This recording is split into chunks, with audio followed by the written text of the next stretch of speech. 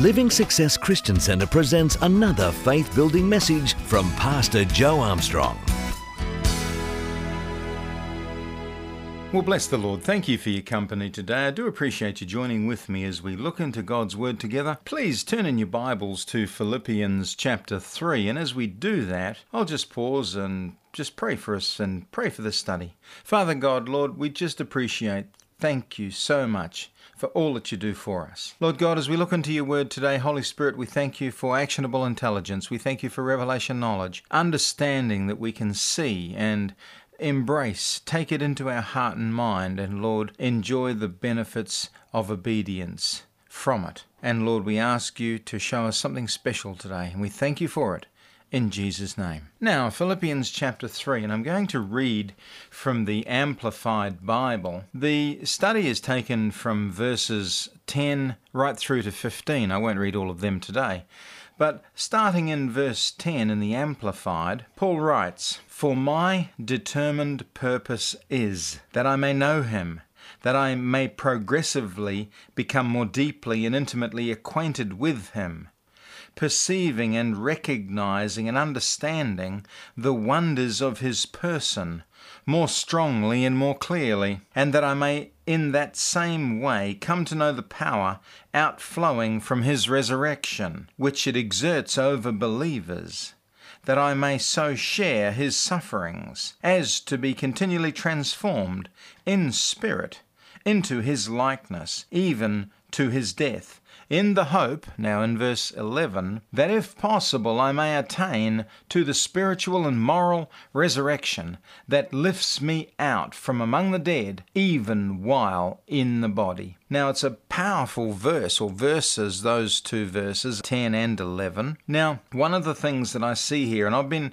reading this passage of Scripture for decades, trying to extract more information and more nuggets out of it, and I truly appreciate what Paul's heart and his character and his habits, these sorts of things that make up this quite remarkable man. Verse 10, "For my determined purpose is." My determined purpose is. Think about those words. My determined purpose is. Now, determination is something that we can own and develop if we choose to. His determined purpose is. Now, he's very definite about that.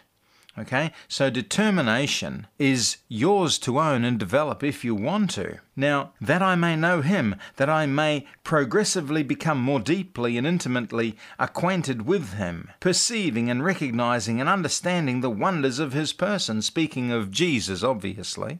Yeah. So we look into this, and another thing that I see here is, and I think it's important that we understand that determination and purpose together. For my determined purpose is. Understanding and determination and purpose together, as they all come together, they partner together in the correct focused direction, and they bring us into a place of being able to know and to access and to understand the power outflowing from his resurrection. "For my determined purpose is that I may know him." Now, the word know means to feel, can speak, be sure, understand. Yes? If I can feel and can speak and be sure of and to understand the Christ, the Anointed One and his anointing, I may progressively become more deeply and intimately acquainted with him, perceiving and recognizing and understanding the wonders of his person more strongly and more clearly. Wouldn't that be a wonderful place to be in? Yeah? Where we're understanding the wonders and perceiving and recognizing and understanding these wonders of the Christ himself, the person of the Christ, the anointing that he has, Jesus as a person, his nature, his characteristics, as well as the wonders of his own person. And in the same way, come to know the power that's outflowing from his resurrection. That outward flowing power, the power of his resurrection, that I may come to know him and the power of his resurrection. Yes? Very important. Now, the other thing that I see in this, and these are just things that I've mused over and considered, and some points that I've jotted down. Determination is the means by which we access that knowledge. Most certainly we need to read our Bibles and all of that sort of thing, but we need to do it in a determined way with purpose to bring understanding. So determination is one of the ingredients in the process, in the recipe of gaining access to that knowledge, to progressively know the Christ and the power outflowing from his resurrection. Determination is very important. Yeah? Return unto me and I'll return unto you, saith the Lord. You knock and you will find. Seek and you will find. Knock and the door will be open. Let me get that right. Yes. Seek and you will find. Knock and the door will be open. It's up to us to seek after God. We reach and he responds. God is a rewarder of those that diligently seek him. Now, if you're going to be diligent in seeking God, there's going to be some determination there. Determination, I believe, is one of the weapons that helps us protect our focus. It's one of the weapons that helps us protect our focus. So, determination, as I just said a moment ago, is part of the recipe, part of the ingredients by which we access that knowledge to progressively know the Christ and the power flowing out from his resurrection.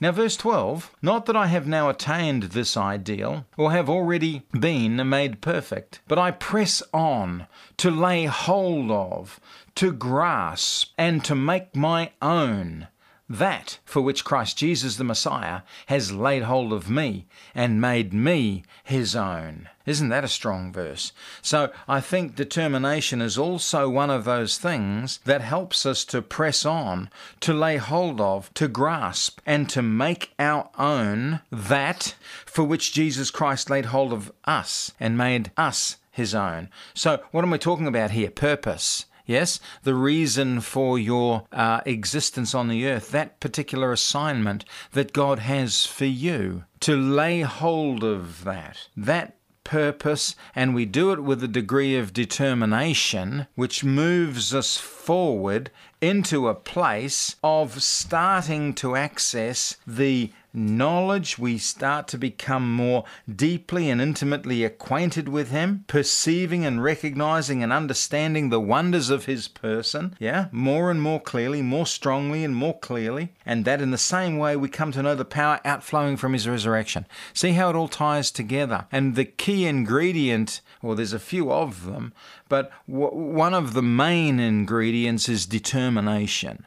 There's got to be a determination. Yeah, it's really important. So now if we're going to determine, what does determine mean? Well, if you look it up in the dictionary, it says things like be of an unwavering mind. Now, we understand that a wavering mind or a unstable mind or a double-minded person, being double-minded or of a wavering mind, is one of the ingredients for instability, because James tells us that a double-minded man is unstable. Yes? So if we're going to be unwavering, that helps us, and we become determined, that helps us escape the clutches of being double-minded. Now, to be determined also, and to determine to do something, the word determine also means to be firm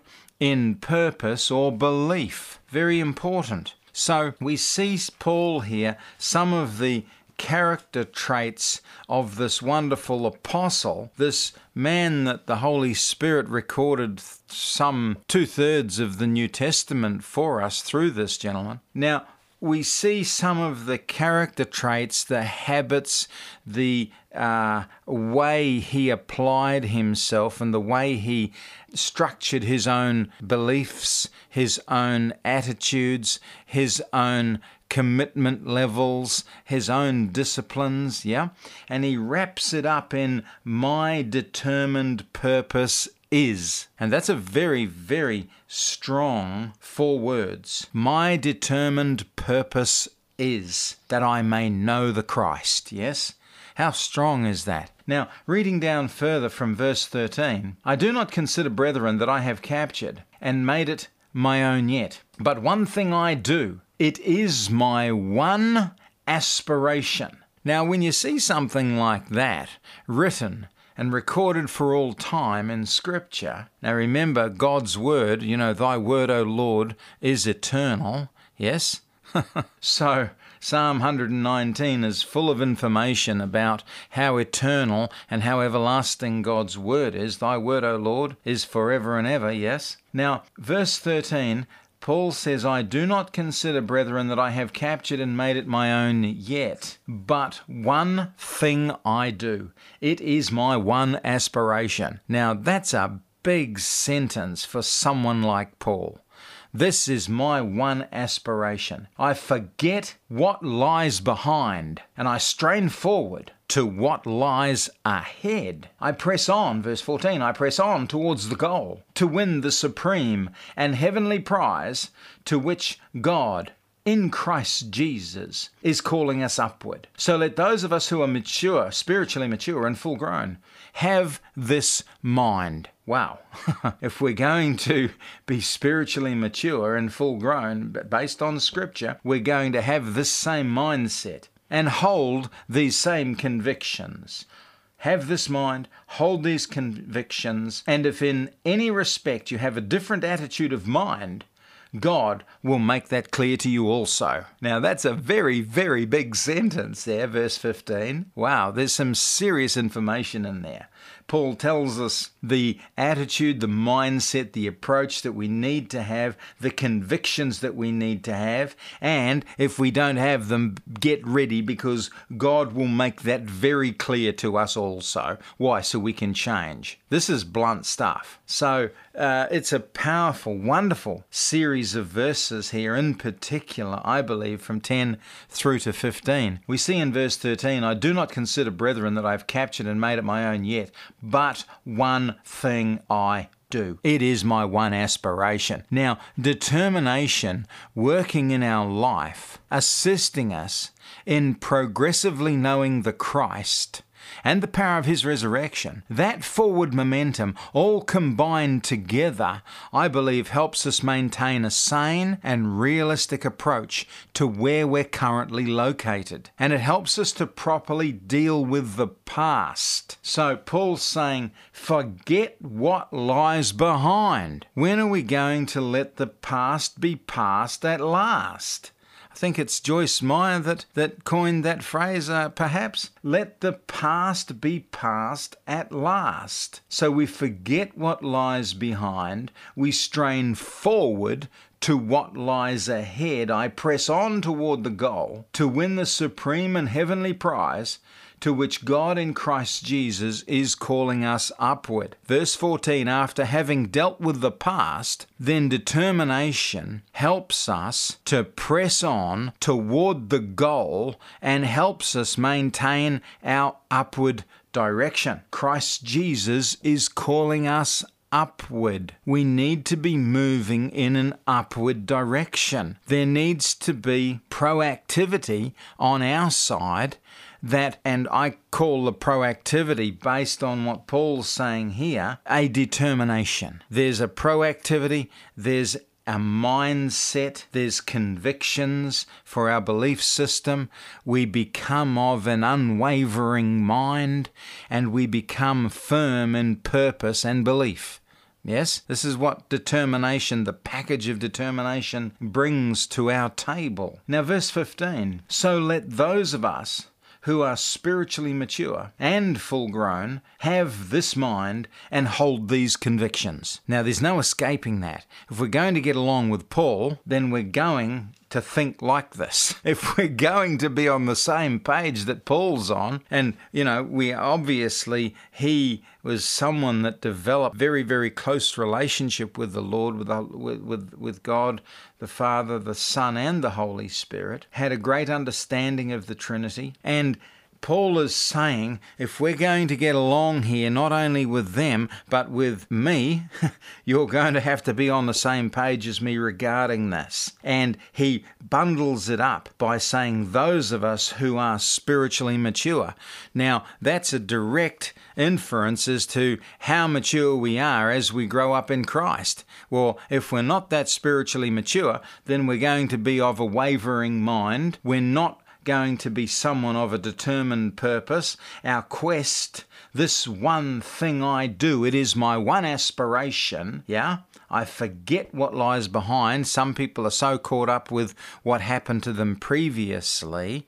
Well, obviously they're not moving forward, flowing in this, We have to, as I said, we have to be able to let the past be past at last, move on, get it together. Look, it is what it is. Let's just deal with it and move on. Nothing we can do about it. We can't undo things that have been done and said. We can only intervene with thoughts and not yet done actions. Okay, so let's change the way we operate, do things differently, and we create a different outcome. I think I've recently taught a series on air about the 4 O's: order, opportunities, outcome, and obedience, or outcomes. They're 4 things that God, they're very, very big in His world, in His mind, in His heart. Outcomes, opportunities, order, and obedience. Jesus said, if you love me, you will keep my commandments. So the thing that I see here, or one of the things, is determination gives us a strength, or the ability, if you like, to develop and then hold on to this correct mindset and correct convictions. Because what Paul is saying is a correct mindset, to hold these convictions and this mindset. You're to have this same mind. Well, hang on, if I don't agree with that, well, then he's very clear. God's going to reveal it to us and we have to change. So, this determination, this determined purpose, I believe, is one of the things that helps empower us, that gives us the strength, the ability to develop and then hold on to the correct mindset, to deal with the battles that come up as we change our mindset. Remember Ephesians 4:23, you be renewed in the spirit of your mind. Okay, as we change our mindset, there can be some battles there.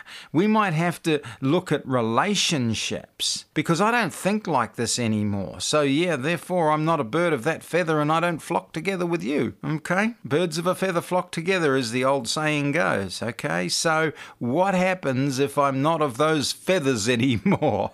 It's a big topic here that Paul has raised. We have to move forward into this particular mindset and these particular convictions in a straight up way. He's very frank about it. My determined purpose is that I may know Him, that I may progressively become more. This is not I'd like to. This is I have structured my life so that I can achieve this. And verse 13, I do not consider, brethren, that I have captured and made it my own yet, but one thing I do. It is my one aspiration. I forget what lies behind, and I strain forward to what lies ahead. I mean, he has conditioned himself to this. This is something that he has seen. It's obviously a revelation that's enormous in his spirit, because it's taken over how he thinks.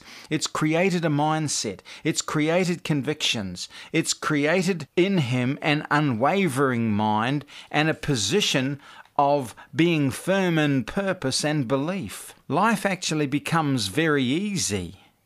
And like a person said, Joe, life for a frog is so easy. He knows he's a frog. He sits on his lily pad and he croaks, and then he hops into the water and he swims and he catches flies and things, and he knows he's a frog. He doesn't try and be a tractor. in the farmer's paddock next door. He knows exactly who he is, he knows exactly what he is, and he does all the things based around who he is and what he is. Do we behave like that? Because Paul is saying if we're going to develop this set of convictions, then it's going to be based around this deep and intimate acquaintance, perceiving, recognizing, and understanding the wonders of the Christ, so that in the same way I can come to know the power outflowing from his resurrection. This is very, very serious information in these few verses. Now, let's look at verse 15 again for a moment. So let those of us who are spiritually mature, full grown, have this mind, hold these convictions, and if in any respect you have a different attitude of mind, God will make that clear to you also. And then says, only let us hold true to what we have already attained and walk and order our lives by that. So, verse 15, the determination that we have and apply for us to stay on course will also help correctly assist us and help us to correctly deal with those people that disagree with us. Yeah? If you've got people that disagree with you, then being of your determined purpose, if there's any respect, you have a different attitude of mind, God will make that clear to you also. So Paul is saying here that those people that are going to disagree with us, leave them up to God. Leave them up to the Lord. He will show them. He will teach them. He will educate them. And we don't have to get into strife, obviously. Very, very important. So, friends, when we come together next week, I'm going to show you some aspects of determination in the lives of Bible champions. And we're going to search the scriptures for some do-it kind of wisdom. I thank you for your company today, and I do look forward to you joining me on this station next week. God bless. Make sure you go to church this weekend, and always remember the wonderful words of Paul when he said, you be kind one to another, tender-hearted, forgiving one another, as God, for Christ's sake, has forgiven you. God bless. Thank you, Pastor Joe. We trust this message has been a blessing to you. Please visit us at www.livingsuccess.org to view our resources and downloads. That's www.livingsuccess.org.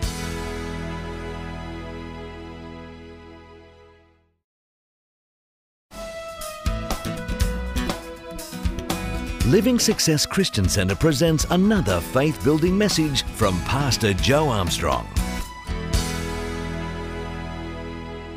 Turn in your Bibles, please, to Philippians chapter 3. I'm reading from the Amplified Bible today, and just as you do that, I'll just pause for a moment and pray for us. Father God, thank you, Lord, for your goodness. Thank you, Lord, for the way you interact in our lives every day and take care of things, so many things that we don't see. The devourer is rebuked for our sake, as you promised in Matthew and Malachi chapter 3 for the tither, Lord. We don't have to have eyes in the back of our head. So, Lord, thank you so much that the devourer is rebuked for our sake. And Lord, I just thank you for revelation knowledge. Holy Spirit, thank you for leading us and guiding us into the truth of your word again today. And so we ask it in Jesus' name. Now, last week I started a series discussing determination. Paul in Philippians chapter 3 verse 10 says, "For my determined purpose is," and verses 10 through to 15 and 16 as well, particularly, I believe, powerful and strong verses, contain many directional things in there for us. Now, I said last week that we would look at some of the lives of Bible champions and look into some of these things and see what we can learn about determination. I think determination is one of the weapons that helps us to protect focus. It's important that we be able to remain focused, and determination is one of those weapons that helps protect our focus. So, what do we see here? Let's look at verse 10 in Philippians 3. And these, I'm going to give you 20 things that I think are well worthwhile we determine to do them. What I call do-it wisdom, actionable intelligence. Things that we discover and we determine to change, we determine to build into our life in order to become spiritually mature, as Paul himself said in verse 15. So let those of us who are spiritually mature and full grown have this mind and hold these convictions. And if in any respect you have a different attitude of mind, God will make that clear to you also. Imagine being in a position to be that in touch with the Lord and that committed and that sure of what you're saying that he turns around and says, and look, if you disagree with me, God will change your mind. Isn't that a powerful sentence? So, some things that we need, I believe, to determine to change or determine to build into our own life. And remember, to determine means to be of an unwavering mind. It also means to be firm in purpose or belief. So things that we determine to change or build into our life. Verse 10, determine to progressively, deeply, and intimately know the Christ, perceiving, recognizing, and understanding the wonders of his person more strongly and clearly. Verse 10, for my determined purpose is that I may know him, that I may progressively become more deeply and intimately acquainted with him, perceiving, recognizing, understanding the wonders of his person more strongly and more clearly. Yeah? And then the next one is determine to know the power outflowing from his resurrection. Personally, first hand. As an individual, I need to determine that I will know the power that is flowing out from his resurrection. That's the next part of the verse. And that I may in the same way come to know the power outflowing from his resurrection, which it exerts over believers. Yeah? Now, very, very strong. If you're in a situation where you personally know firsthand about the power that flows out from his resurrection, you've determined to know that, to experience that, to live that, to have that as a part of your life.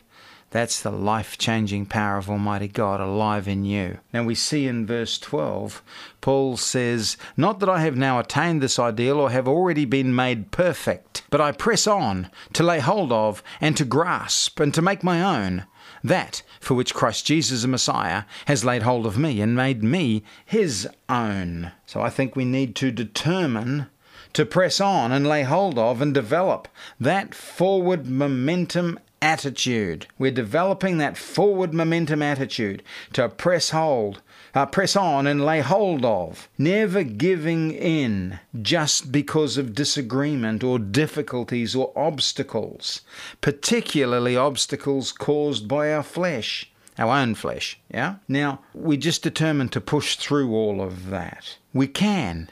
We do it every day. There's levels of determination that are well and truly alive in our life. We've just got to expand on that into areas that Paul instructs us are well worthwhile, and also other Bible champions from the Scriptures where we can see clearly their determined attitude, their unwavering mind, them being so firm in purpose or belief. So every day or hour of doubt or procrastination, I believe, stops forward momentum. Now, forward momentum is very important because we build momentum, we build momentum, we build momentum, we build momentum, and we build it, and that force of momentum is building and build, and you live life, you go through life, you build momentum, you build momentum. It's like saving, $20 every week when you first get your first job, and by the time you're 40, your $20 is, $200 or $2,000 or something every week that you're saving. And you build that momentum, and that force of momentum, one day it just flips over and it becomes a flow of inevitability, and it's unstoppable. When momentum moves into its phase of inevitability, it's too late. You can't stop it. Yeah, very important. So Paul is saying to press on. So I think we need to determine to press on, lay hold of, develop that forward momentum attitude, never giving up, never giving in just because of disagreements or difficulties or obstacles of the flesh, these things like that. Very important. Another thing that we can determine what I call do-it wisdom. In verse 13, I do not consider, brethren, that I have captured and made it my own yet. But one thing I do, it is my one aspiration, forgetting what lies behind and straining forward to what lies ahead. I think we need to determine to leave the past behind, be of an unwavering mind, and decide to leave the past behind. All the mistakes, all the errors, all the bad decisions, forget them, move on. Move on to what lies ahead. Determined to do that. Remember the 4 O's of God: obedience, opportunities, order, and then outcomes. Yeah? Obedience, opportunities, order, and then outcomes. As we do the first 3, we're obedient, God gives us opportunities, we create order into our life all of the time, we're increasing order. Then God does the outcomes. As we reach, He responds. God is a rewarder of those that diligently seek Him. Very interesting, isn't it? So, next thing we see in verse 14 that I believe we need to determine to build into our life. I press on toward the goal to win the supreme and heavenly prize to which God in Christ Jesus is calling us upward. I think we need to determine to hate where we currently are located. Determine to hate our present restrictions, yeah? If we're a born-again child of God, restrictions, whilst they're a natural thing in the natural world, but they should be somewhat of an unnatural thing for us. Jesus said, all things are possible to them that believeth, yeah? When Jairus' child had died and they said, don't trouble the master anymore, Jesus looked at him and said, only believe, and removed that obstruction, that unnatural. It was unnatural to the Lord. So therefore, that's why, they took the boats and he had to walk back across the water. Okay? So these unnatural things, or these natural things that try and bind us and cause us to be subject to them. We learn to hate where we currently are. One thing, I think it was Smith Wigglesworth that said, the only thing I'm satisfied with is my dissatisfaction of myself. Isn't that strong? The only thing I'm satisfied with is my dissatisfaction of me. So, habits are very powerful. I believe a habit is God's automatic success system. Our habits must be good, must be scriptural, must be holy. Otherwise, they become hell's method to destroy us. And remember, it's a fully automated method. Yeah, we give in to the cravings of our flesh and we eat and eat and eat and become obese and have a heart attack and die. Or, perhaps. Do you see the progression here? So the thing is, with habits, they need to be good, biblical, Holy Spirit-led habits. And the same way that bad habits as an automated system can destroy us, good habits preserve us and empower us and strengthen us and build us up and deliver us. Now, one of the things that I've noticed regarding habits over the years, if you can tolerate it, you'll never change it. If you can tolerate it, you'll never change it. So therefore, don't complain about things that you permit to go on in your life. Very important. What are the habits that are allowed to go on in your life? Your eating habits, your friendship habits, your amusement habits. How much television time is there? Do you spend more time playing golf than you do in the study of the Word and prayer? Yes? Examine each area of life and identify the habits that are taking place there. What are the habits that are allowed to occur in your household. Very important. We learn and we determine to hate where we currently are located based on the idea of I press on toward the goal to win the supreme and heavenly prize to which God in Christ Jesus is calling us upward. Yeah? So, very important verse there, verse 14. Now, another very important determination that we need to have in our life, I believe, we must develop, is found in Psalm 66. Very strong.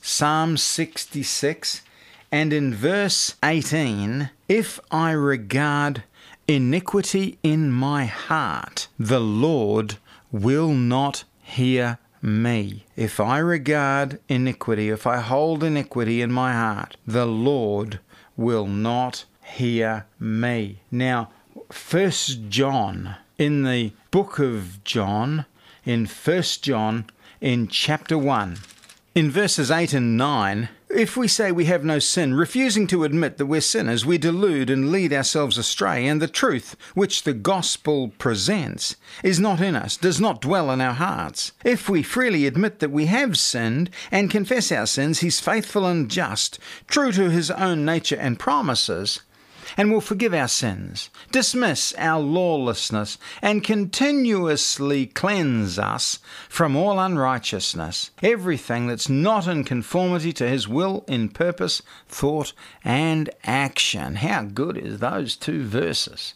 Yeah? So one of the things that I think that we must determine to do is to confess all sin. We must confess all sin. This is do it wisdom. Confess all sin. It's difficult to expect a miracle from God, to maintain expectation with sin active and alive in our lives. Yeah? Now, we see in verse 9 here, if we freely admit that we have sinned and we confess our sins, he's faithful and just, true to his own nature and promises, and will forgive our sins, dismiss our lawlessness, and continually cleanse us from all unrighteousness, etc. Okay? So, what does that tell me? Well, my road to recovery is repentance. Yeah? Our road to recovery is repentance.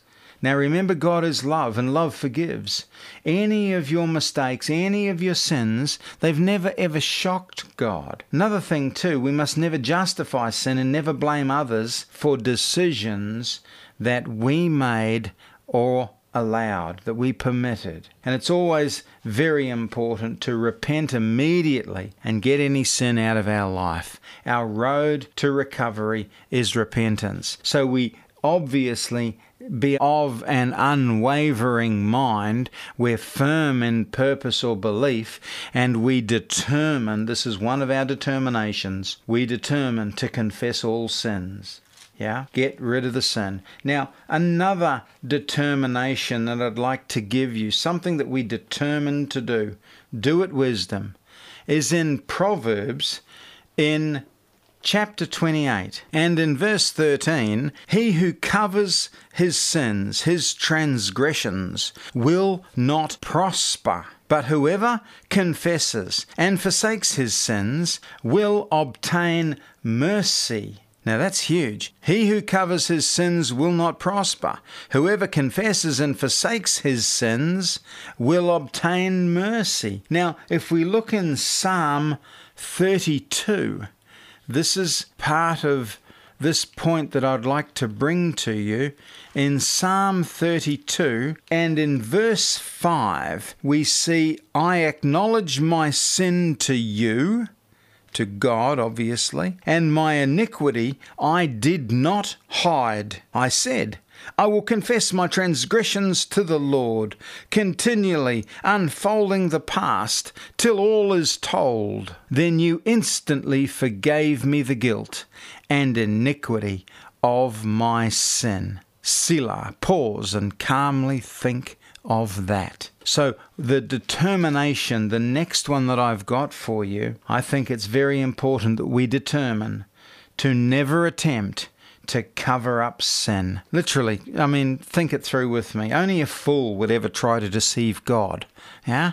I mean, he saw you do it. He was there watching while we did it. And then to turn around and try and deceive him and say, no, that wasn't me. I remember one time one of my children was just little, and in the pantry cupboard, maybe, 2 or 3 years old or something, in the pantry cupboard, and got into the cookie jar and got into the biscuits, and there was chocolate biscuits all over her face and, all over her clothes, and chocolate up her cheeks and chocolate everywhere and biscuits on the floor, and she had handfuls of biscuits. And I said, "What are you doing? Are you in the cookie jar?" And she went, "No." It's something that we've all done somewhere along the line. So only a fool would ever try to deceive God. Now, our confession releases his flow of mercy, yeah? Our weaknesses do not confuse God or confuse or cloud his delivering and forgiving power. So it's very important that we determine to never ever cover up sin, yeah? Now, turn over with me to Romans chapter 2, please, and I'll show you this. There's a lot in here. And in verse 5, "But by your callous stubbornness and impenitence of heart, you are storing up wrath and indignation for yourself on the day of wrath and indignation, when God's righteous judgments, just doom, will be revealed. For he will render to every man according to his works, just as his deeds deserve." And then you read all the way through down to verse 10, "To those who by patient persistence in well-doing, springing from piety, seek unseen but sure glory and honour, the eternal blessedness of immortality, he will give eternal life. But for those who are self-seeking, self-willed, disobedient to the truth, but responsive to wickedness, there will be indignation and wrath, and there will be a tribulation and anguish and calamity and constraint for every soul of man who habitually does evil, the Jew first and also the Greek, the Gentile. But glory and honour and heart peace shall be awarded to everyone who habitually does good, the Jew first and also to the Greek, the Gentile, yeah? Now, what am I saying here? I think it's very, very important we determine to drive disobedience and any rebellion out of our lives. That's so important. Is it what? Isaiah chapter 1, if you be willing and obedient, you'll eat the good of the land, but if you refuse and rebel, you'll be devoured with the sword, for the mouth of the Lord has spoken it, in Isaiah chapter 1. But I think before that, in chapter 1 and in verse 17, learn to do right, seek justice, relieve the oppressed and correct the oppressor, defend the fatherless, plead for the widow. Come now, let us reason together, says the Lord. Though your sins are like scarlet, they shall be as white as snow. They're red like crimson, they shall be like wool. If you're willing and obedient, you shall eat the good of the land, etc. So it's very important we drive disobedience and any rebellion out of our life. Each seed of disobedience will always grow some kind of hindrance or tragedy or loss. When it comes to spiritual things, I think, then this is something I've observed in some 30 years of ministry now. When it comes to spiritual things, I think that we won't really advance beyond our last act of disobedience when operating within the kingdom. Read about the Battle of Ai when Achan attempted to cover up the disobedience. We cannot afford the losses that rebellion and disobedience create. So determine to drive disobedience and any rebellion out of your life. Have a great week. God bless. And I look forward to your company again next week. Thank you, Pastor Joe. We trust this message has been a blessing to you. Please visit us at www.livingsuccess.org to view our resources and downloads. That's www.livingsuccess.org.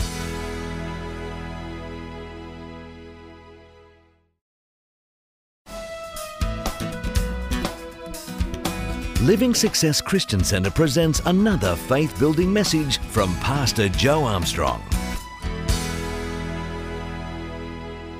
Well, friends, thank you for your company today. I do appreciate you joining with me as we look further into the study of determination and what determination means for us from a scriptural perspective.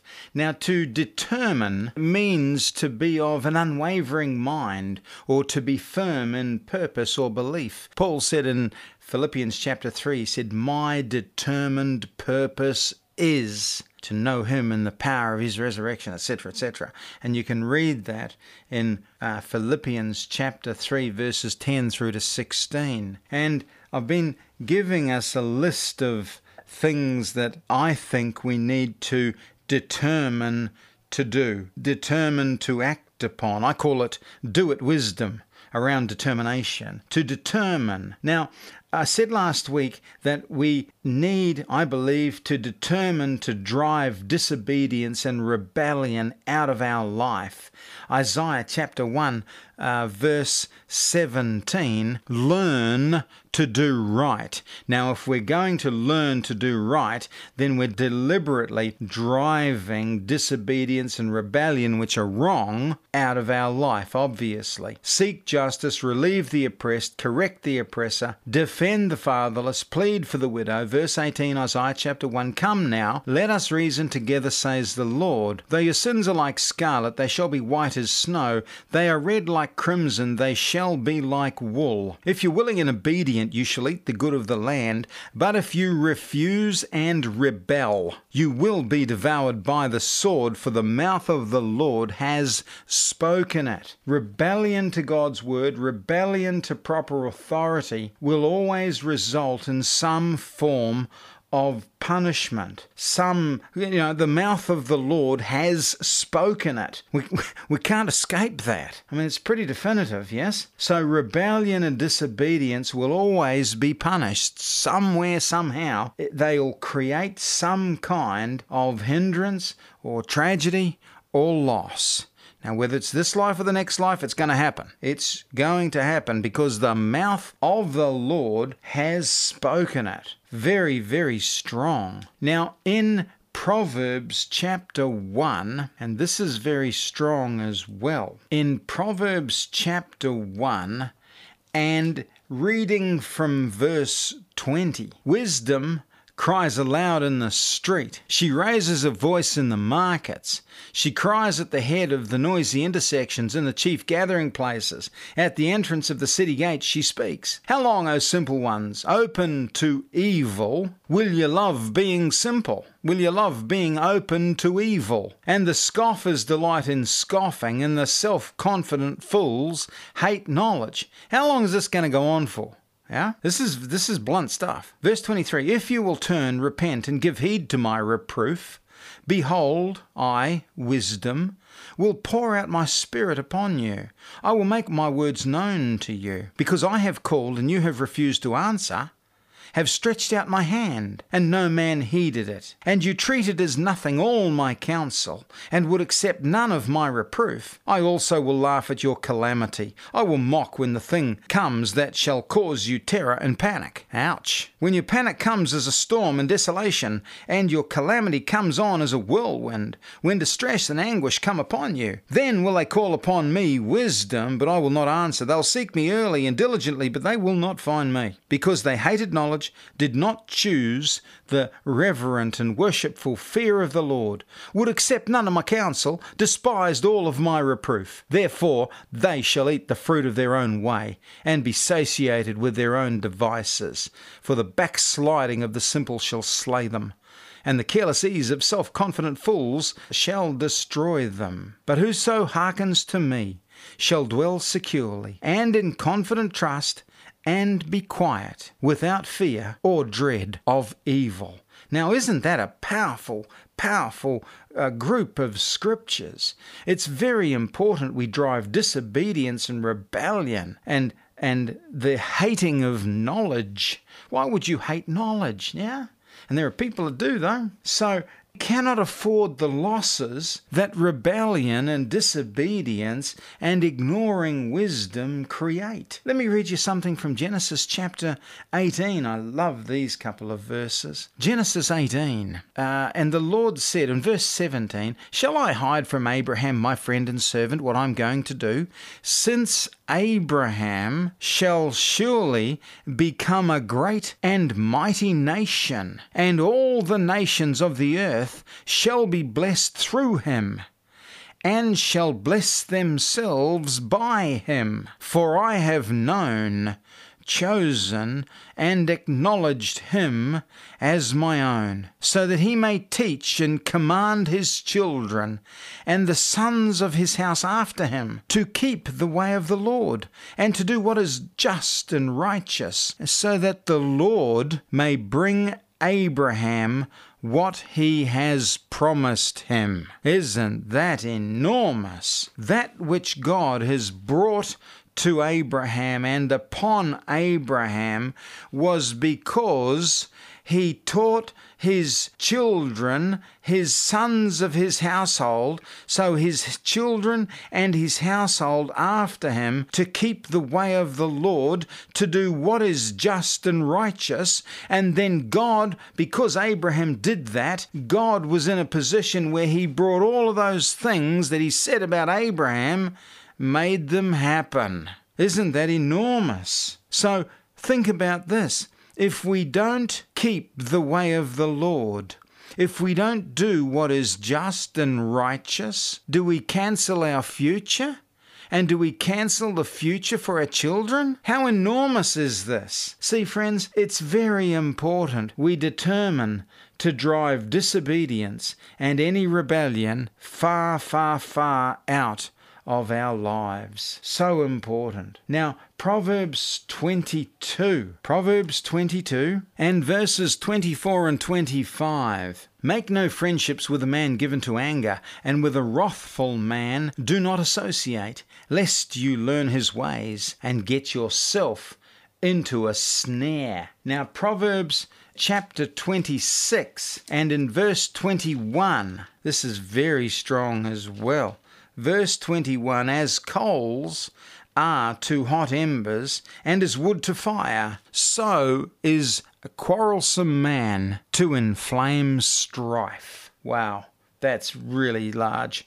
So is a quarrelsome man to inflame strife.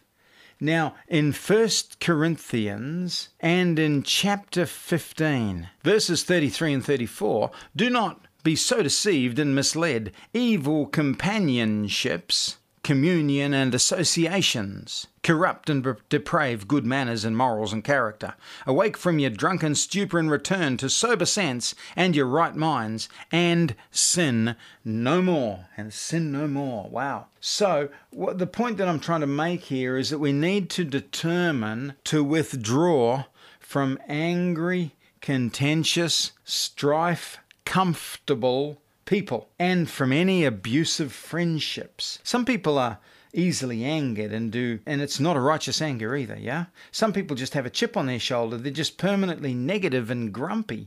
Some people live perpetually in strife cycles. Some people simply want to use you and abuse your relationship. I think there are 4 kinds of people operating in and around your life.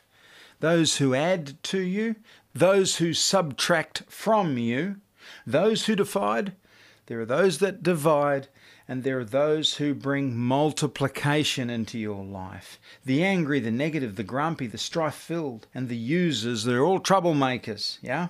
They spread discontent, they spread doubt, frustration, distrust. Don't maintain relationships with such people. What is it? Psalm 119, I think it's about verse 63, that says, "My companions are those that fear God and keep his precepts." When wrong people leave your life, wrong things stop happening. So we need to determine to withdraw from angry, contentious, strife-comfortable people. Very important. Now, James chapter 1, verses 22 to 25. But be doers of the word, obey the message, and not merely listeners to it, betraying yourselves into deception by reasoning contrary to the truth. And for anyone who listens to the word without obeying it and being a doer of it, he's like a man who looks carefully at his own natural face in a mirror. For he thoughtfully observes himself, then goes off and promptly forgets what he was like. But he who looks carefully into the faultless law, the law of liberty, and is faithful to it, and perseveres in looking into it, being not a heedless listener who forgets, but an active doer who obeys, he shall be blessed in his life of obedience. So determine to be a person that does and keeps and lives the commandments and the word of God. Look at this same idea in 1 John. In 1 John chapter 2 and in verses 3 through to 6. And this is how we may discern daily by experience that we're coming to know him, to perceive, recognize, understand, and become better acquainted with him if we keep, bear in mind, observe, and practice his teachings, his precepts, his commandments. Whoever says, I know him, I perceive, recognize, and understand, and am acquainted with him, but fails to keep and obey his commandments, his teachings, is a liar, and the truth of the gospel is not in him. But he who keeps and treasures his word, who bears in mind his precepts, who observes his messages in its entirety, truly in him has the love of and for God been perfected, completed, reached maturity. By this we may perceive and be sure that we are in him. So determine to be a person that does and keeps and lives the commandments of the Word of God. As we keep the Word of God, the love of God is perfected in us. Faith which works by love will then be able to produce results for you. Being a doer of the Word, the perfect law of freedom empowers and increases and blesses your life. So strong, so important, being a doer of the Word. Now, look with me, please, in Proverbs chapter 3. We be determined to be a person that does and keeps and lives the commandments and the Word of God. And we also need to be a person that determines to make the Word of God the first and also the final authority in our own lives. Verse 13 of Proverbs chapter 3. Happy, blessed, fortunate, enviable is the man who finds skillful and godly wisdom, and the man who gets understanding, drawing it forth from God's word and life's experiences. For the gaining of it is better than the gaining of silver, and the profit of it better than fine gold. Skillful and godly wisdom is more precious than rubies, and nothing you can wish for is to be compared to her.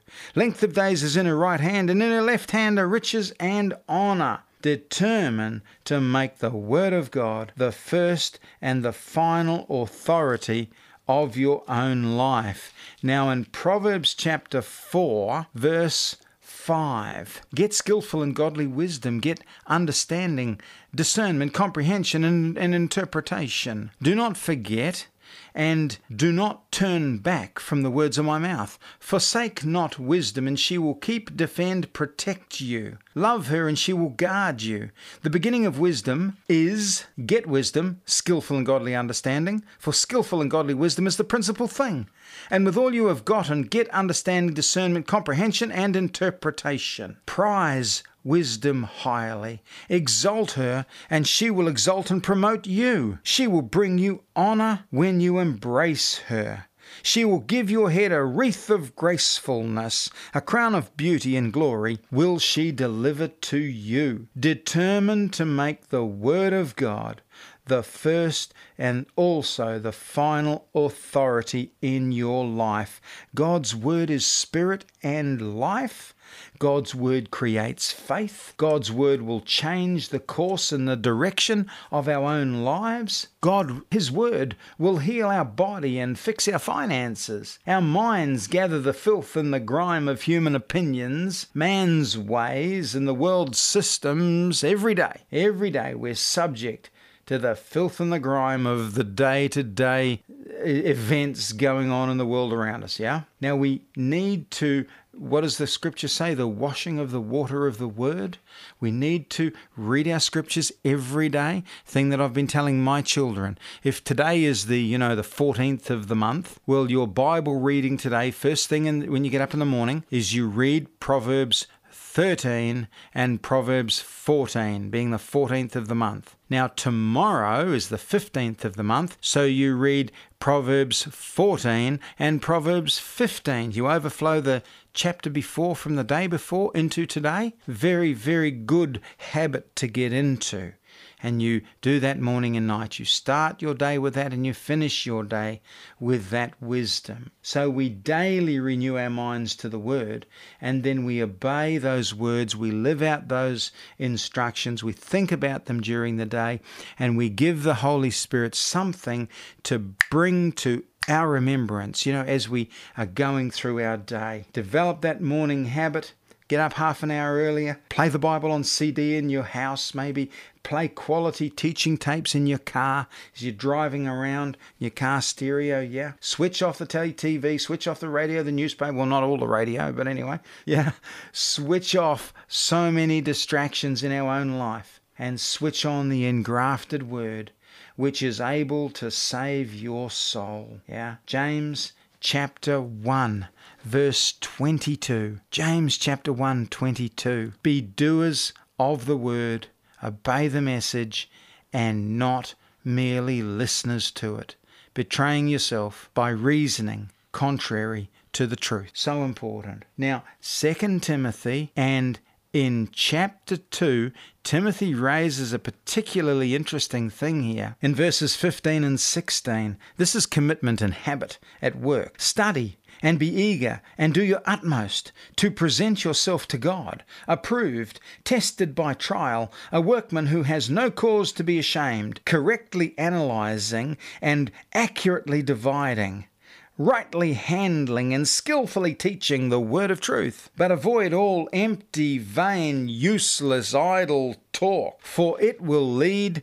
people into more and more ungodliness. Wow, isn't that good? So it's important we determine to make the Word of God the first and final authority in our lives. Friends, we're nearly out of time for today. I'm just going to recap briefly on those few points that I raised today. Determined to drive disobedience and any rebellion out of our life. Disobedience and rebellion got to go. We determine to withdraw from angry, contentious, strife-comfortable people and from any abusive friendship. Some people are just comfortable in strife. Man, they're not happy unless they're warring with someone.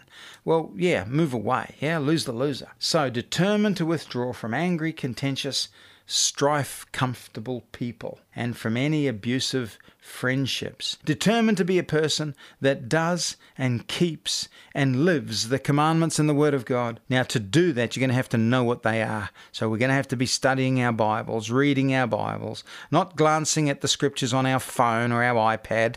No. Get a Bible, read it, get to know the pages. Very important. Now, the last one for this week was determine to make the Word of God the first and the final authority in our own lives. Friends, thank you for your company today. I do appreciate you joining with me around the scriptures, and we'll pick up this study again next week. Make sure you go to church this weekend. Remember to do something good for someone. Go out of your way to bless someone. See what you can do to help someone. Someone that may not necessarily, look to you for any kind of assistance. Yes, it's nice to help your friends and family, but just do something extra for someone else this week. Just some little thing, yeah? Buy them, maybe a few groceries or a cup of coffee or something, whatever. Something that you can do. Just go around and visit them and say hello and encourage someone, yeah? Remember Remember the words of the Apostle Paul. He said, "You be kind one to another, tender-hearted, forgiving one another, as God, for Christ's sake, has forgiven you." Have a great week. God bless. Thank you, Pastor Joe. We trust this message has been a blessing to you. Please visit us at www.livingsuccess.org to view our resources and downloads. That's www.livingsuccess.org.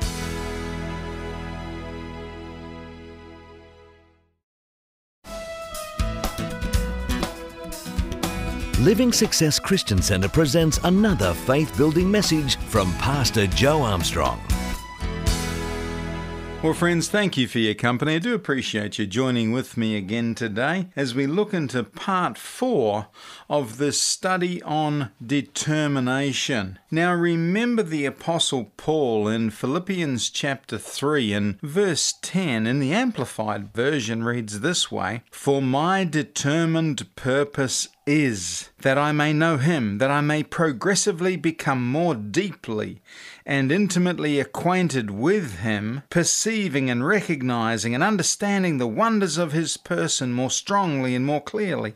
Now, one of the key driving factors in Paul's intimate knowledge of the Christ is his determined purpose. My determined purpose is that I may know Him. Yes? So determination and determination together with purpose are two very powerful things, and we've already discussed aspects of that. Now, going further forward with this study, and just having a brief recap, last week I spoke about being firm in purpose or belief, be of an unwavering mind.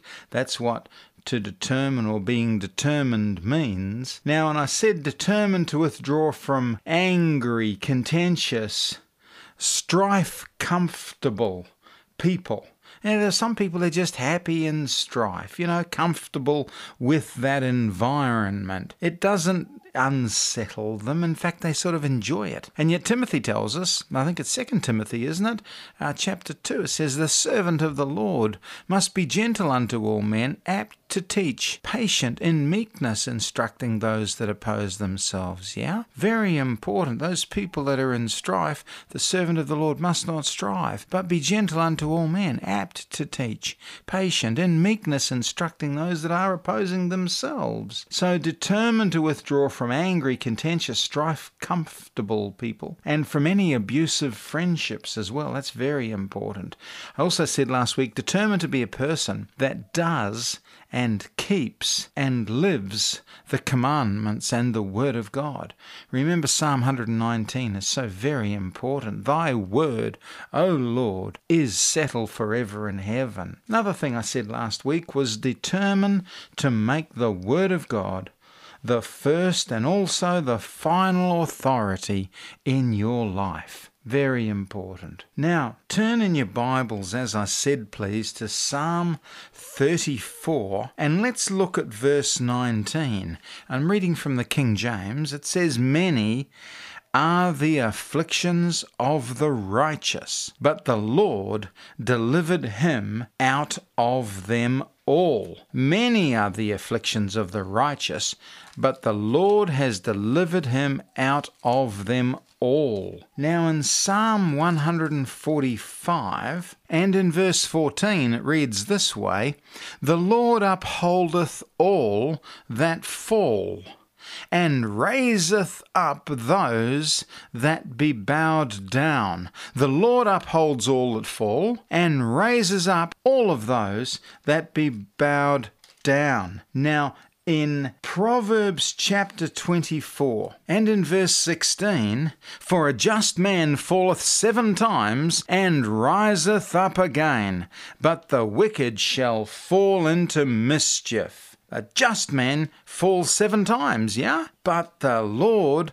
helps him. Obviously, we've looked at that. And what happens to that just man? He rises up again. The wicked shall fall into mischief. Now in Hebrews chapter 6, I know I'm looking at a few scriptures this week, but it's very important we get our mind around this. In Hebrews chapter 6, and reading from verse 10, once again in the King James, "For God is not unrighteous to forget your work and labour of love, which you have shown towards his name, in that you have ministered to the saints, and do minister. And we desire that every one of you do show the same diligence, to the full assurance of hope, unto the end, that you be not slothful, but followers of them who through faith and patience inherit the promises. For when God made promise to Abraham, because he could swear by no greater, he swore by himself, saying, Surely, blessing I will bless you, and multiplying I will multiply you." Verse 15 of Hebrews chapter 6, "And so, after he, Abraham, had patiently endured, he obtained the promise." After he patiently endured, he obtained the promise. Now a just man falls 7 times and rises up again. Okay? What am I saying in all of this and looking at those scriptures that we've just read out? Be of unwavering mind, be firm in purpose or belief. That's what we're talking about here in determining, or determine and determination. So one of the things that we must determine in our life is we must determine to progressively change. Yeah? Now, allow yourself time to grow. Allow yourself time to develop in the things of God. It's not a reason to justify sin or wrongdoing. I'm not saying that. You know, in Romans chapter 6 and 5 and 6, they're talking about, well, let's sin more so we can get more of this grace stuff, yes? And Paul says, no, God forbid that, absolutely not. That's not what grace is for.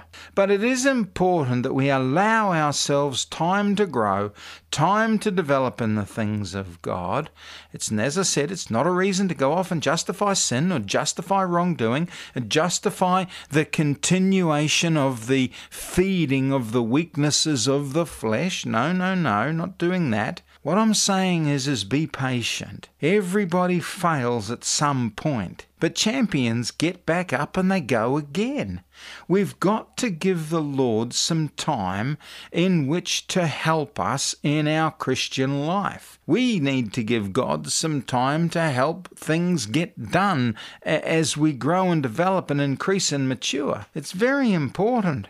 I recently flew to Tasmania, and I had a lovely flight down to Melbourne from Newcastle and then across from Melbourne to Launceston. It was a great flight. But I tell you what, it takes a lot longer to build a 747 aeroplane than it does one of the little models at home that's a plastic one that you might build with your child. Yeah? It takes a lot longer to build a Rolls-Royce than it does to put a couple of cotton reel wheels on a tin can and make a little car that way, okay? If we suffer from impatience, we're going to suffer more from the consequences of impatience. And yes, it's great and it's wonderful and it's very necessary that we have a strong heart's desire to please God and to do the best that we can. All of that. And to renew our mind constantly. Ephesians 4:23, be renewed in the spirit of your mind. Change our entire attitudes. Learn the scriptures. Memorize Proverbs. Read Mark chapter 4 every day about seed plant harvest principles, because Jesus said if you understand this, you'll understand all the parables. Read Genesis chapter 1, 2, 3 every day, because that's where the precedents are set down. But in the course of all of this, it's the same as little children that go from the milk of the word. Yes, as little children grow and develop, they go on from milk onto meat. Yeah, and these things take time. So if we suffer from impatience, we're going to suffer more from the consequences of impatience. Yes, we must determine to progressively change, but don't expect all of the changes to happen, the first week. Not only that, probably your family won't be able to keep up with it all. Okay? Now, there's also, we think that maybe we're not progressing all that much. Well, something good will be happening that you're not seeing yet. Remember the seed plant harvest principles. Just keep working away, working away, working away, working away. First the blade, then the ear, then the full corn in the ear. Something will be happening that you're not seeing. Remember, you plant the seed's growing, growing, growing, growing, growing before it sprouts out the top of the ground, yes? And years ago, I was involved with road construction in the earth-moving industry and, mighty national highways, enormous dual carriageways. They're built metre by metre, layer by layer, and it can take months, sometimes years, for these beautiful big roads, these big freeways to be built. And they're built metre by metre, layer by layer. It all takes time. I often wonder how many miracles have been lost in the sea of impatience and, sunk by the waves of wrong words through frustration and impatience. And they say, oh, well, that's not working, and they've just dashed their future against the rocks of impatience. Isaiah 28 is a fascinating scripture. Isaiah 28 and verses 10 and 13. I've often looked at these and read them over and over. And in Isaiah 28, and verse 10 reads, "For precept must be upon precept, precept upon precept, line upon line, line upon line, here a little and there a little." Verse 13, "But the word of the Lord was unto them precept upon precept, precept upon precept, line upon line, line upon line, here a little and there a little, that they might go." Yeah? See, so it's increments, it's change over time, it's the understanding of the Word of God, and upon that new knowledge, upon that new understanding, upon the fact that we see this is now a requirement of Scripture, and that's what I need to do, that's how I need to speak or behave, or my conduct has to change in line with this. It's line upon line, yeah? So we will experience ever increasingly the rewards of change. God is not a man that he should lie, yeah? Okay? We will experience ever increasingly the rewards of change as we move forward, renewing our mind, the washing of the water of the Word to the Scriptures. So Ephesians chapter 4 and chapter 5 are wonderful chapters on change and managing the flow and the functionality of change. That's what I'm preaching in church at the moment. Managing that flow and functionality of change, because it's an ongoing daily thing that occurs. So we must be of an unwavering mind. We must be firm in purpose or belief when it comes to progressively changing. So very important. And we change, of course, in line with the requirements of the Scriptures. Now, look with me, please, in Philippians chapter 3, and we look in verses 4 through to 8. A fascinating couple of verses here. In Philippians 3, verse 4, "Though for myself I have at least grounds to rely on the flesh," this is Paul talking about his own self. "If any other man considers that he has, or seems to have reason to rely on the flesh and his physical and outward appearances, I still have more. Circumcised when I was 8 days old, the race of Israel, of the tribe of Benjamin, a Hebrew and the son of Hebrews. As to the observance of the law, I was of the party of the Pharisees. As to my zeal, I was a persecutor of the church, and by the law's standard of righteousness, supposed justice, uprightness, and right standing with God, I was proven to be blameless, and no fault was found with me. Paul is establishing his credentials here. But whatever former things I had that might have been gains to me, I have come to consider as one combined loss for Christ's sake. Yes, furthermore, I count everything as loss compared to the possession of the priceless privilege, the overwhelming preciousness, the surpassing worth, the supreme advantage of knowing Christ Jesus my Lord, and of progressively becoming more deeply and intimately acquainted with Him, of perceiving and recognizing and understanding Him more fully and clearly.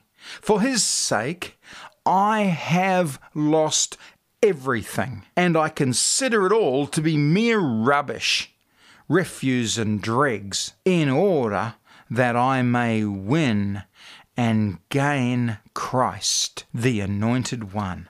Now, isn't that a fascinating collection of verses and statements from this incredible apostle? What am I saying here? Determined to eliminate risk and replace that risk with solid word-based knowledge and revelation upon which to then act. Okay? There's a risk. There seems to be risk and risk-taking all the way through the Bible, yeah? From any observer's perspective, I mean, look at Daniel in the lion's den in Daniel chapter 6, yeah? Verses, I think it's about verse 10, isn't it? Now, also in Daniel chapter 3, we get Shadrach, Meshach, and Abednego. They get tossed into the furnace, but it wasn't just the furnace, they hotted it all up again. And the guys that threw them into the furnace actually died from the heat. And then Shadrach, Meshach, and Abednego get fired into this furnace, and they're walking around, and there's a fourth person in there with them. So, I mean, that's a very risky situation for those guys. It seems that only overcomers are rewarded. And it seems that these overcomers appear to be very high risk takers. Now, every risk taker that I've looked at in Scripture, they've taken a risk based, though, upon a sound knowledge of God and who they are in God or who they are in Christ. David engaged in battle with this, colossal, behemoth, this uncircumcised Philistine. Now, he said those words, the uncircumcised Philistine, meaning he knows that this guy, even though he's, 3 or 4 meters tall or something, he's a giant. He knows that this giant has no covenant with God. So really, was it a risky situation for David? Now, Jesus, the man himself, when he walked on the earth, when he defeated Satan in the wilderness, he simply said, "It is written." And everything hung on that written word of God that came out of the Christ's mouth. Now, as Paul said here in Philippians chapter 3, he said, "I have lost everything, and I consider it all to be just rubbish." All of the qualifications, my place as a Pharisee, my lineage, everything that I've got, I've lost it all. But to know Christ and the power of His resurrection. So Scripture shows us that being a risk taker is obviously part of acting in faith. However, these people that have done this and taken these risks, they've done it from a perspective of being firm in purpose or belief, being of an unwavering mind, yeah? And their determined purpose is or was, okay? As Paul states here in Philippians 3:10. Now, the Scriptures reveal to us that those risk takers are not so much taking a risk, but more of a calculated step on God's Word. Paul summed it up in verse 10, okay, in Philippians chapter 3. "For my determined purpose is that I may know Him." etc. And you're reading right the way down, and from the power that outflows from his resurrection. So that raises the question, how much and how well experienced are we in knowing and working with the power outflowing from his resurrection, from the resurrection of the Christ? Obviously, we need to be intimately acquainted with that, to develop that, work with that, learn that. Okay, now in Galatians chapter 2, verses 1 and 2. Then after an interval of 14 years, I again went up to Jerusalem. This time I went with Barnabas, taking Titus along with me also. I went because it was specially and divinely revealed to me that I should go. After 14 years of doing this, studying this, thinking this way, having lost everything and taking on the understanding or developing the understanding of the power outflowing from his resurrection, 14 years of this. I went because it was specially and divinely revealed to me that I should go. And I put before them the gospel, declaring to them that I preach among the Gentiles. However, I presented the matter privately before those of repute, for I wanted to make certain, by thus at first confining my communication to this private conference, that I was not running or had not run in vain, guarding against being discredited, either in what I was planning to do or had already done. We had a very smart man here, a very clever man, a very articulate man, quite arguably the greatest deliverer of sequential truth outside of the Christ himself. He already was a Pharisee. He cut away everything that had to do with all of that, and he sat down, and for at least 14 years, after 14 years of deliberate study and focus, okay, he looked into this. It was 14 years before Paul went up again to Jerusalem by revelation. It was not by some, body's good ideas, not by emotion, not by one of his friends saying, hey, why don't you do that? Yeah, okay. Or maybe because he'd seen or heard someone do it on TV. No. Okay. It's very interesting that Paul did it by revelation. Now in 2 Timothy, we're running out of time for today, but I'll just share this with you. Chapter 4, and in verses 7 and 8, I have fought the good, worthy, honourable and noble fight. I have finished the race. I have kept firmly held the faith. As to what remains henceforth, there is a crown laid up for me, the victor's crown of righteousness, for being right with God and doing right, which the Lord, the righteous judge, will award to me and recompense me on that great day. And not to me only, but also to all those who have loved and yearned for and welcomed his appearing, his return, yeah? Okay, so it seems in the kingdom system, battle decides rank, not birth. Paul risked everything he had and everything he was to become an overcomer in Christ. Friends, celebrate being in the book of life. Angels are being told your name. Your name is becoming familiar in heaven. You've stepped into the arena of champions the moment that you make Jesus Christ Lord.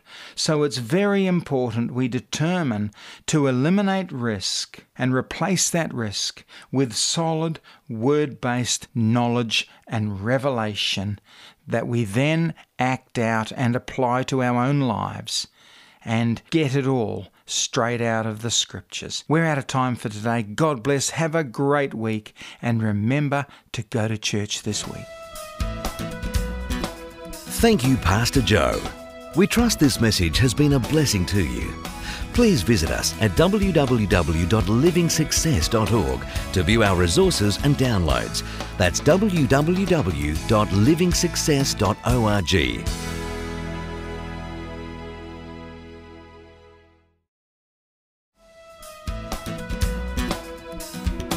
Living Success Christian Centre presents another faith-building message from Pastor Joe Armstrong.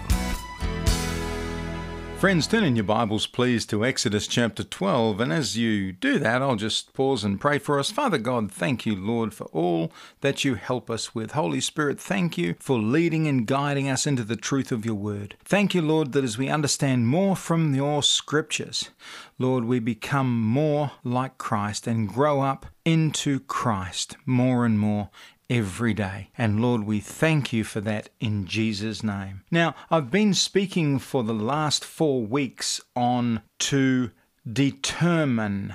As Paul said, my determined purpose is. What does that mean? To have a determined purpose. And one of the things that if we determine to do this or this or this, whatever it happens to be, that means to be of an unwavering mind. It means to be firm in purpose or belief. And as I said, there's a whole bunch of determinations and things that I believe need to determine to either do or not do based on the information and the revelation from the Scriptures. Now, Exodus chapter 12 and in verse 36, and I'm reading to you from the King James, "And the Lord gave the people favor in the sight of the Egyptians, so that they lent unto them the things as they required, and they spoiled the Egyptians." Now in Psalm 5 and in verse 12, "For you, Lord, will bless the righteous. With favor wilt thou compass him as with a shield." Now, it's very interesting that we don't live a lifestyle that attacks that favor. We see in Exodus 12, as I said, in verse 36, the Lord gave the people favor in the sight of the Egyptians, and they relieved the Egyptians of enormous components of their wealth. Now, Psalm 5, the Lord will bless you. He blesses the righteous. With favor will he compass you around as with a shield. So we possess, God has given us the favor, his own favor, and that compasses us around like a shield. So obviously, what's a shield for? For protection, for your benefit. Yes? So obviously we don't want to live any kind of a lifestyle that attacks that favor. So we need to determine to not live a lifestyle that attacks that favor and that shield of protection from God. Now, in Proverbs chapter 2 in the Amplified Bible, verse 6, "For the Lord gives skillful and godly wisdom. From his mouth come knowledge and understanding." Verse 7, "He hides away sound and godly wisdom and stores it for the righteous, those who are upright and in right standing with him. He is a shield to those who walk uprightly and in integrity." So it's very important, I believe, we determine to not live a lifestyle that attacks that favor and shield of protection. And where does that shield of protection come from? Well, from us walking uprightly and in integrity. Very obviously out of Proverbs chapter 2 verse 7 there. Now, if we're not being shielded and favor has slipped, then look for areas in our life where integrity has slipped. Yeah? What's integrity? Well, it's doing what you say you will do. Pretty simple. Integrity is just following through on that which you have said. We need to walk uprightly and in integrity. Now, Psalm 84 and verse 11. "For the Lord is a sun and shield. The Lord will give grace and glory. No good thing will he withhold from them that walk uprightly." Very important. 2 Corinthians chapter 6 and verse 14. "You be not unequally yoked together with unbelievers, for what fellowship has righteousness with unrighteousness? What communion has light with darkness? And what concord has Christ with Belial? Or what part has he that believes with an infidel? And what agreement has the temple of God with idols? For you are the temple of the living God. As God has said, I will dwell in them, I will walk in them, I will be their God, and they shall be my people." Wherefore, come out from among them, and you be separate, says the Lord, and touch not the unclean thing, and I will receive you. And I will be a father unto you, and you shall be my sons and daughters, saith the Lord Almighty. Now, it's very hard to walk uprightly when we're yoked together with the unrighteous, yeah? Very important that we understand that. It's very important that Christians don't walk unrighteously. How can God bless us when the wrong people are going to get access to your blessings? That which God is doing for you. Okay? And that which God wants to do for you, if you're joined to people that He doesn't want to do that for as well. Okay, pretty simple, isn't it? Psalm 84 verse 11, For the Lord God is a sun and shield, the Lord will give grace and glory, no good thing will He withhold from them that walk uprightly. Now, I think the waters get very, very muddied when we're in a situation where we're closely connected with the unrighteous, and in situations of unrighteousness and situations where our integrity is coming into question and being challenged. He withholds, obviously, He does withhold from them that do not walk uprightly. So don't be connected with them. Determine to not live a lifestyle that attacks the favor and that shield of protection from the Lord. I think it's also very important, Acts chapter 3, verse 1. Now Peter and John went up together at the hour of prayer, being the 9th hour, yes?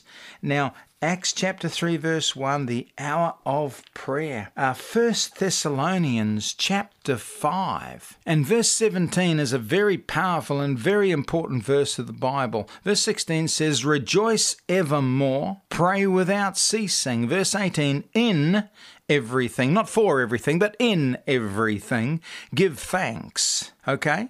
Rejoice evermore, pray without ceasing. And remember also we see in Psalms that praise stills the avenger. In James chapter 5, powerful verses from James himself, Is any among you afflicted? Let him pray. Is any merry? Let him sing psalms. Is there any sick among you? Let him call for the elders of the church, and let them pray over him, anointing him with oil in the name of the Lord. And the prayer of faith shall save the sick, and the Lord shall raise him up. If he have committed sins, they shall be forgiven him. Okay? Determine to be a person of prayer and of specific prayer appointments. That's very important. We must determine to be a person of prayer. The psalmist prayed 7 times a day. Daniel prayed 3 times a day. Yes, great men of God have great habits in God. Make appointments with the Lord, yeah? We do the same. We make appointments for much less important people. So why should we treat the Lord as any less than them? Develop praying and talking to God as a constant communing thing with you and He. Yeah? But also get into the habit of at least 1 or 2 proper scheduled prayer appointments, formal ones, with the Lord each day. Discuss your day. Cover your problems and listen for His answers. Determine to be a person of strict prayer habits, making specific prayer appointments. When it comes to our prayer life, we really need to be someone of an unwavering mind, yeah? Be firm in our purpose and belief to uphold our prayer habits. Very important. Now, Romans chapter 10 and verse 17, very strong verse, this one. So then faith comes by hearing, and hearing by the word of God. Faith comes by hearing, and hearing by the word of God. That's where our faith comes from. The constant repetition of us hearing the word of God preached, taught, shared, ministered. Now, Hebrews chapter 4, this is very important, verses 1 and 2.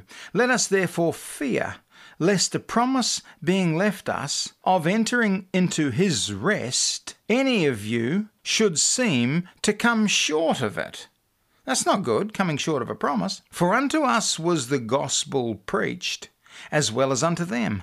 But the word preached did not profit them, not being mixed with faith in them that heard it, not being mixed with faith in them that heard it. Now, in Hebrews chapter 10 and verse 23, let us hold fast the profession of our faith without wavering, for he is faithful that promised. Let us hold fast the profession or the confession of our faith without wavering. Now we see in Hebrews chapter 11 and verse 6, just over the page, but without faith it is impossible to please him. For he that comes to God must believe that he is, and that he is a rewarder of them that diligently seek him. We reach, God responds, yes, but we do it through faith. Now, the point that I'm trying to make here is that I believe we must determine, and the scriptures uphold this, we must determine to feed our faith every day. Feed our faith every day. Absorb the promises of God. Study God's covenants of promise. We can only operate in faith according to our knowledge of His will for us, yeah? If we don't know about healing, for example, how can we exercise faith and believe Him for healing for ourselves, okay? So what food are you feeding your measure of faith that you've been given? We need to be firm in purpose or belief. To do that, to be determined. Paul said, my determined purpose is to know Him. Well, if we're going to do that, we're going to have to do it by faith.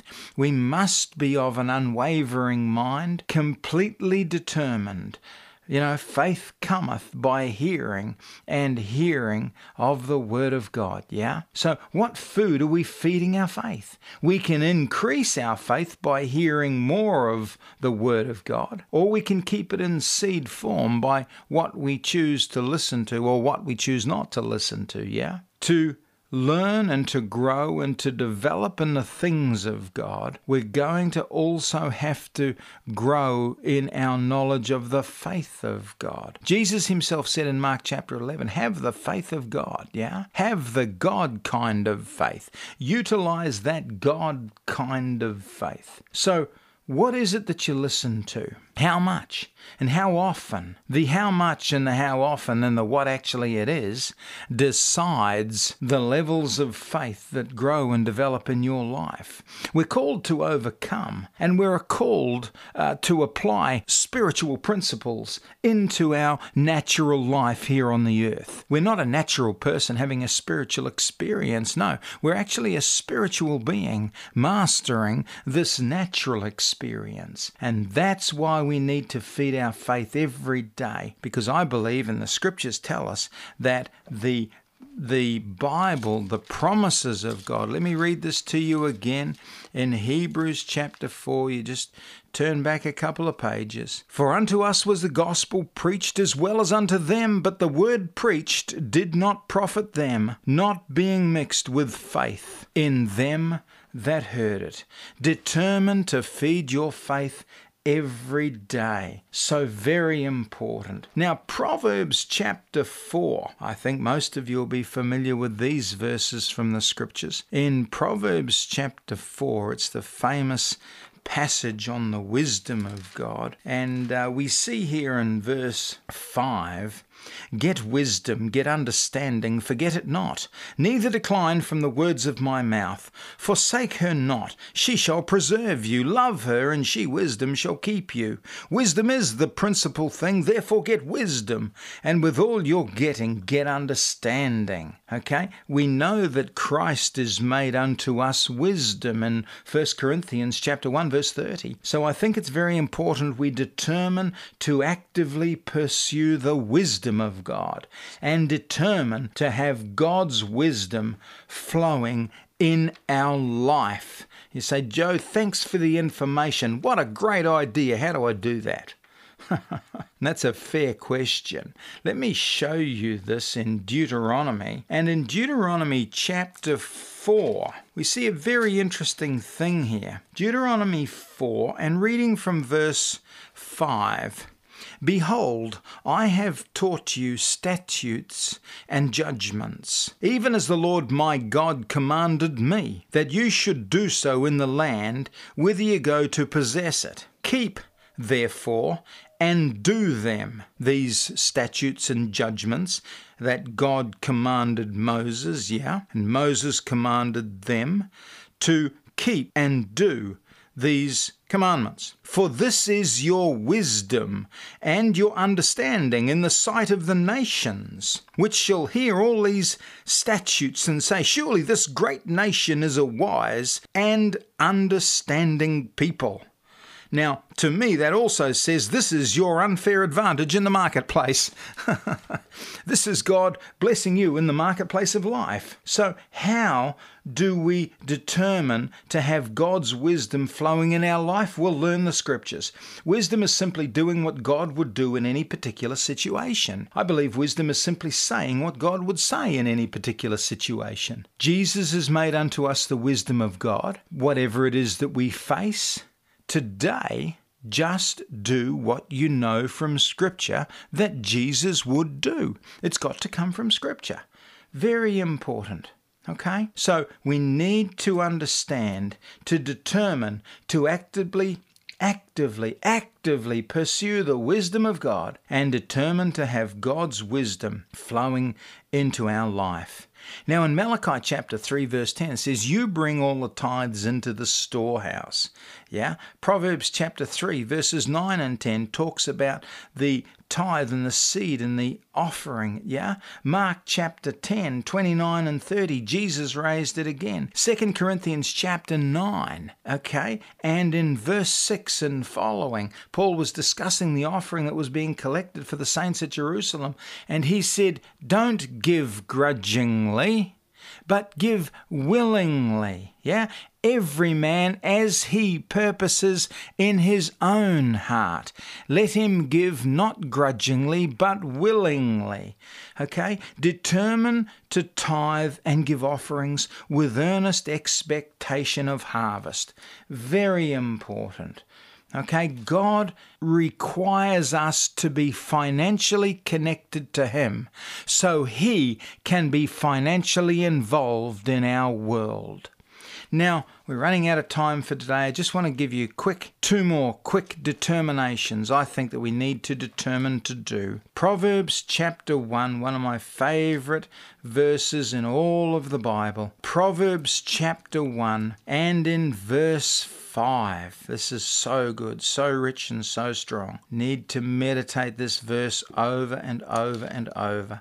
Let the Holy Spirit reveal to you the richness in it. A wise man will hear and will increase learning, and a man of understanding shall attain unto wise counsels. A wise man will hear and will increase learning. A man of understanding shall attain unto wise counsels. Now in Hebrews chapter 12 and in verse 6, for whom the Lord loveth he chasteneth, and scourgeth every son whom he receiveth. What am I saying here? Determined to listen to mentors and to receive correction. There are those that will listen but not receive. A mentor is anyone who consistently teaches you what you need to know. Mentorship is experience without the pain. It's experience without the price, and experience without the period of time. Mentorship is God's way of fast-tracking your success. Be very careful to properly observe successful lives. People that have successful lives. Secrets do surface. Reasons for their success will open up to you. Pursue those mentors that God has made available to you. Gather and study their knowledge. Mentors help expose errors, and mentors assist with correction of mistakes. A wise man will hear and will increase. Yes, errors and mistakes must be minimized and eventually eliminated from our lives as much as possible. And we remember This is the point that I'd like to finish with. Determine to listen to mentors and receive correction, and as you move on from there, determine to develop the spirit of a finisher. Jesus hung on a cross and he said, "It is finished. My part is done. It's finished." And yet to look at that, you'd think, what a tragic situation. And his ministry was, ended. The whole thing ended in tatters. But no, Jesus said, "Father, into your hands do I commit my spirit." And he said, "It is finished," and gave up the ghost. Determined to develop the spirit of a finisher. Never ever give up. Never give up. Your dreams, your goals, your family, your future are worth the effort and are worth the fight. Never, ever give up. Friends, we're out of time for today. I do pray that this study and determination has been a blessing to you. Remember the wonderful words of the Apostle Paul. He said, "You be kind one to another, tender-hearted, forgiving one another, as God, for Christ's sake, has forgiven you." God bless. Thank you, Pastor Joe.